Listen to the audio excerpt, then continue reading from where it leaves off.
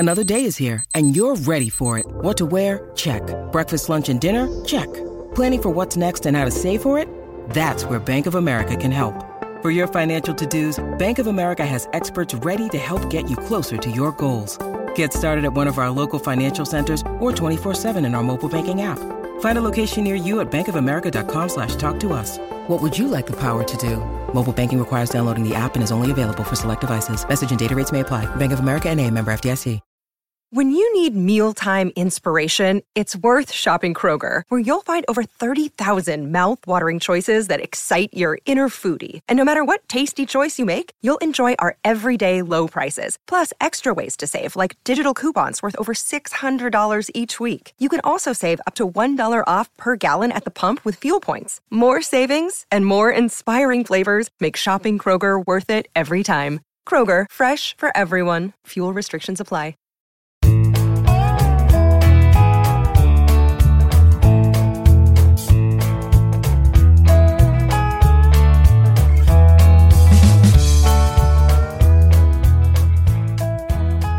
Friday, September 11th, 2020, and you're tuned in to the Cleveland Baseball Talk podcast. I'm Joe Noga, joined by Paul Hoynes, our Tribe beat writer. Hoynesy, third night in a row, the Indians can say they did not necessarily turn in their best effort at the ballpark against the Kansas City Royals. Rookie Brady Singer just really dominated them through 7 2/3 innings of no-hit baseball, and it was Austin Hedges who broke through, got a base hit in the 8th inning, saved the Indians from further embarrassment, but the final score was pretty indicative of what the game was. It was just total domination by the Royals, who go on to win 11-1, and really the Indians now dropping in a game and a half back of Chicago in third place in the American League Central Division, behind Minnesota, where they start a 3-game weekend series tonight.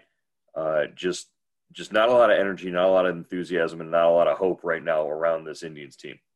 Yeah, they 20 games in which they've scored 2 or fewer runs, Joe. They're 5-15 in those games.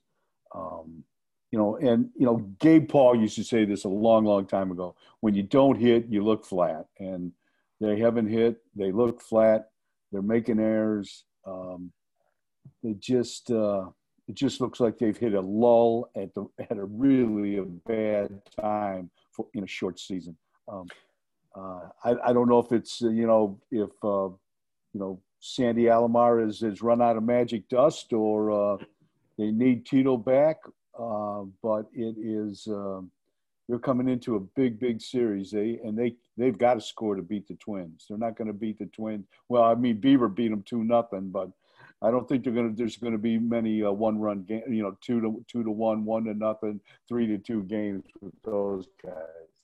Right, and you bring up Sandy Alomar. You mentioned Terry Francona continues to recover and still be away from the team.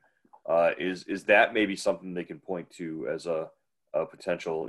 Getting Tito back might inject some life into this team, but you've only got 16 games left on the schedule.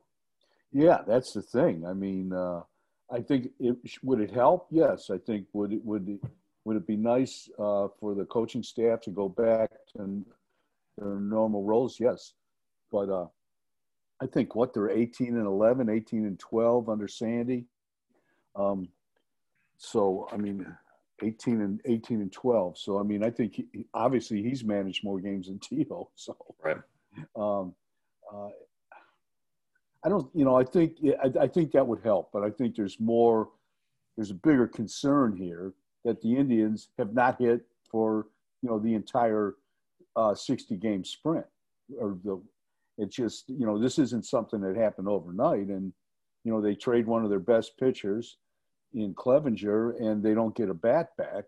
They get Josh Naylor back, and God love Josh Naylor. I mean, maybe he's a great player, and maybe he'll be a great player in 2 years. But right now, is there a big difference between Tyler Naquin and Josh Naylor? Is there a big difference between Greg Allen, who got traded in the Clevenger deal and Naylor. I haven't seen it. Right. I mean, so it seems like the Josh Naylor outfielder is like a dime a dozen for the Indians. That they've got 10 of them. Right, they've got exactly. a bunch of guys just like him. So I mean, if this guy was the bat they were looking for, God help us. So they're gonna have to. They need that middle of the lineup. They need production from the top of that order. That was the whole key to this season, and they've gotten it in spurts and starts and spurts, but they haven't gotten any consistency except from the leadoff hitter. Right. And the leadoff hitter is the subject of a lot of debate and discussion today, as Sandy Alomar was talking to Tom Hamilton on the pregame show on the radio yesterday, and mentioned that Francisco Lindor, who had moved to the number 3 spot at the beginning of the year, who had asked Terry Francona to move to that number 3 spot in order to give him an opportunity to drive in more runs. Well, he's hitting $133 right now. And is with runners in scoring position, $133 as the number 3 hitter. He's been there all season and hasn't been productive. Francona and Lindor had discussed a couple weeks ago the possibility of moving him back to the top of the order. But then Frankie started to hit a little bit. He added about 50, 60 points to his batting average, and it looked like things were going to be okay. So they decided to leave him there. Is it time to reopen that discussion or that conversation again? I would have liked to see, if they were going to do this, I would have liked to see them do it at the 30-game mark. Is moving Lindor back to the leadoff spot with 16 games left really going to turn this team around? It would. I think based on what we've seen, Joe, yeah, I think, I don't know if it's going to turn it around, but it will give it a different look. And right. Maybe, just maybe, you kind of reignite that and you get, Lindor to get his head out of the sand, because I don't know about you, but he seems like a different player this whole year to me. Right. And just not from because he's not hitting, there's just something missing from his game. And maybe this will get him back to a more familiar environment, and he'll start to relax, and he won't have the pressure of hitting with guys on base. Right, and it's not so much as usual. Right, and it's not that he's not hitting. He does have 48 hits, and that leads the team in hits. He's tied with Franmil Reyes for the most hits on the team. So it's not like he's not hitting. It's the situational aspect of it. It's you're the number 3 hitter in the order, and you're not hitting. You're not coming through when you're supposed to, driving in runs, and that's what the big problem is right now with Francisco Lindor. And so the mental approach and the pressure aspect of it, if you put him back in that leadoff role where he's been comfortable, where he's been productive, I think that might spark something. You can move Cesar Hernandez down to the number 2 spot. If you're going to shake up the top of that lineup, I think in light of the Jose Ramirez thumb injury, I think the move that you need to make is take Franmil Reyes, who's not only been your only power threat throughout the season, but he's also he's tied with Lindor with 48 hits, and that's still good for a top top 20 in all of baseball in total number of hits. Take Franmil Reyes. Yes, he strikes out, but everybody strikes out, and this is baseball in 2020. That's part of the game. Put Franmil Reyes as your number 3 hitter. Leave Carlos Santana as your number 4. Drop Jose Ramirez and his sore thumb down to number 5, and see if that shakeup does anything for your offense, does anything for your lineup, and puts guys in roles where they feel more comfortable and can be more productive. Yeah, I like that idea. I kind of have I'm not sure if I want to break up that, Santana Reyes kind of combination, but Santana he stopped walking. He's not getting on base a whole lot lately. He's struggling at the plate. So maybe that would be a good thing to shake it up and see what happens, because what they're doing right now isn't working. Well, it's not. It's not going to be solved with a personnel change. These are the guys that you've got, and there's nobody waiting down in Lake County to come up and just take the world by storm. Nolan Jones is still a year or two away. There's nobody who's going to come up here and just start hitting over the next 16 games. So it's not a personnel thing. So all you're left with is rearrange the order and see if it makes people more comfortable and more productive in where they are. That to me is the only other choice you have. The other option is to leave things go the way they are and just hope and pray that somebody starts hitting or gets hot. And I really don't think that that's the wise baseball move at this point. Terry Francona is very fond of saying, well, I need a compelling reason to make a change like this. The compelling reason to make a change is you almost got no hit by a rookie last night. Yeah, that's a pretty good reason. And, the postseason is guaranteed to no one here. Right. They got 16 games, and, they've been playing pretty good baseball despite not hitting, but you got to get on your horse now. This is not the time to start patting yourself on the back and, cashing your playoff checks. This is the time to play baseball. And, Francona, I think, it's a weird situation.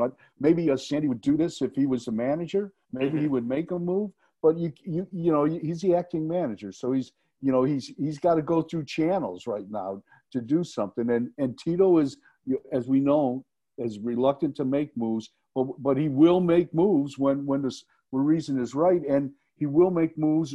He'll always say, okay, if I put Lindor in the leadoff spot, who do I replace him with?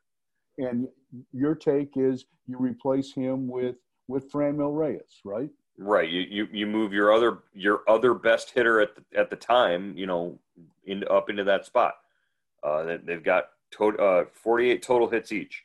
That's the tops on the team and, among the best in baseball right now. You've got to put a guy in that spot who gives you a chance to drive in some runs, and Reyes is a threat. Reyes is still the only guy on the team besides Frankie right now who you want to see him get up to the plate because you want to see what he'll do next. There's always that potential that he'll hit a ball 460 feet and you get to see that. So I just think you put your biggest offensive threat in that number 3 spot, and you hope that Frankie's on base for him. Yeah, it's worth a try, Joe. It definitely is worth a try because, they're pitching way too well to be struggling like this to score runs, and it just puts an extra burden on the pitching staff. I mean, when Savali gave up the 3 runs last night early, I mean, this thing was over. Felt like the game was over. Gave up 3 runs in the 3rd inning with 2 outs. That's on Savali to do,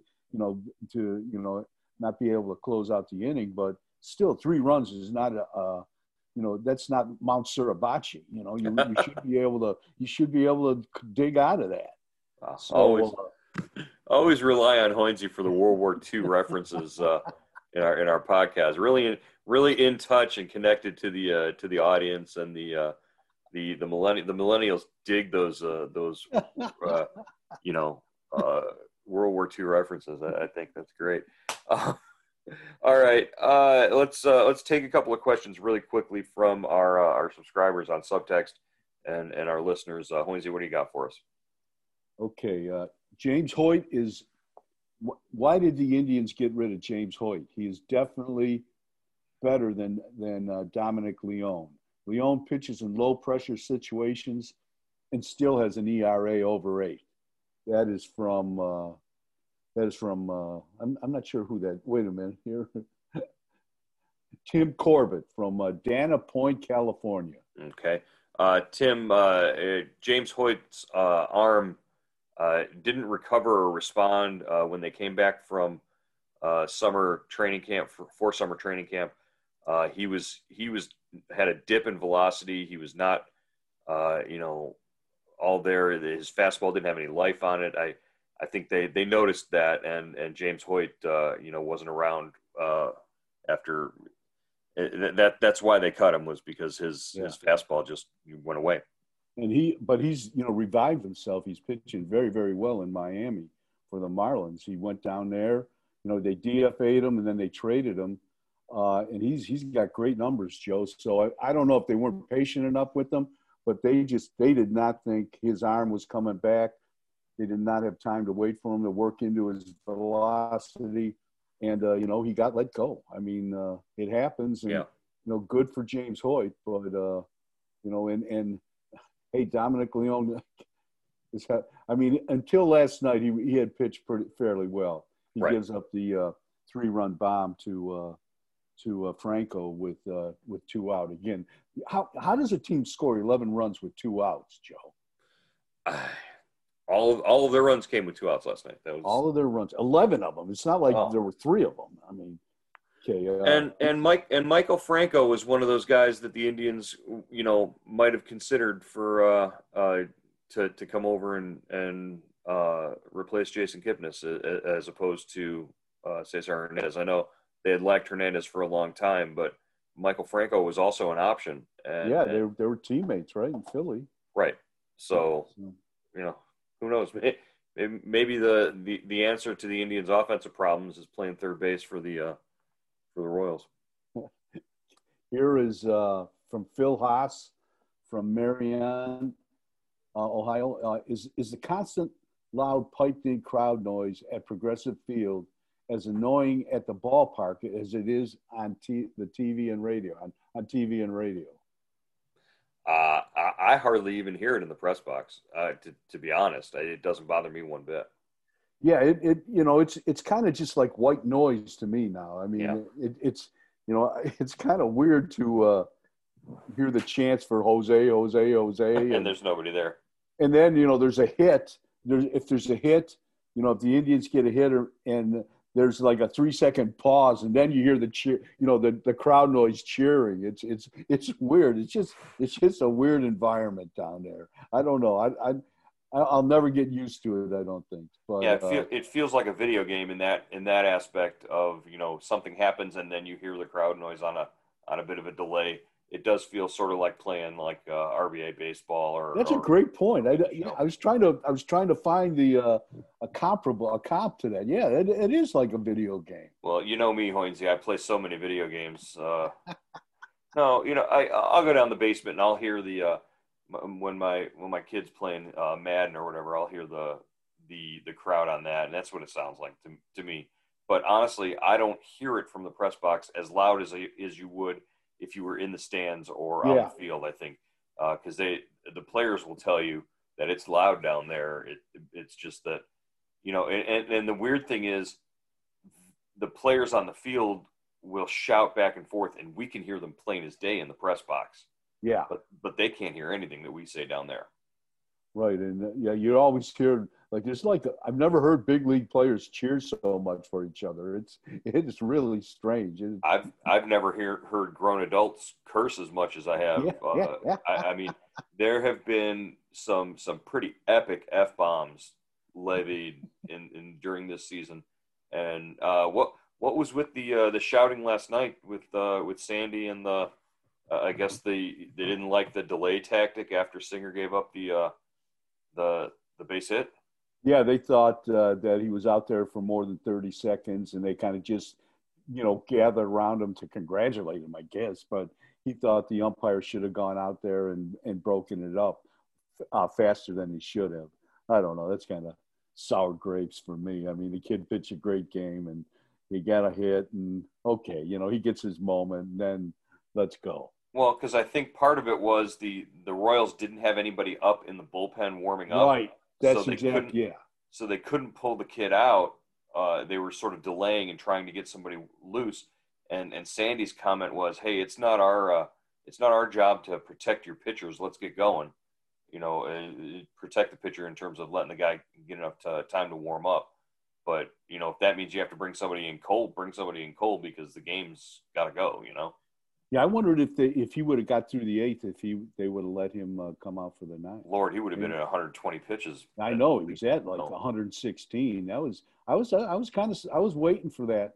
that move, not to let him come out for the 8th. Well, we'll see on Sunday when Tristan McKenzie's going for a no-hitter against the Twins. Well, we know what's going to happen there. And he hits the 90-pitch plateau, and on pitch 89, Sandy Alomar standing at the top dugout steps. So, all right, one more real quick. We'll get into. Oh, okay. I've actually got one right here from. This one is from a subtext subscriber and the 216 area code. If I were Sandy, I don't know if I would have used the leaky gas metaphor to describe my coaching stint if I wanted to be a manager someday. So in the pregame, Sandy said what the season feels like to him is like a car that's leaking gas and they're heading down the highway and they need to find a gas station. So everybody got a good chuckle out of the metaphor, but I don't know if I'm looking for a managing job somewhere down the line. I don't know if that's the metaphor I want to be using if I'm Sandy Alomar. Yeah, but he was saying like the gas station is Terry Francona. He was saying we need him back, and I think Sandy has approached this with a great attitude. I mean, he's just I honestly think he was surprised they asked him to manage. I guess they didn't have, many choices. And he just, he's kind of jumped into this thing and made the best of it.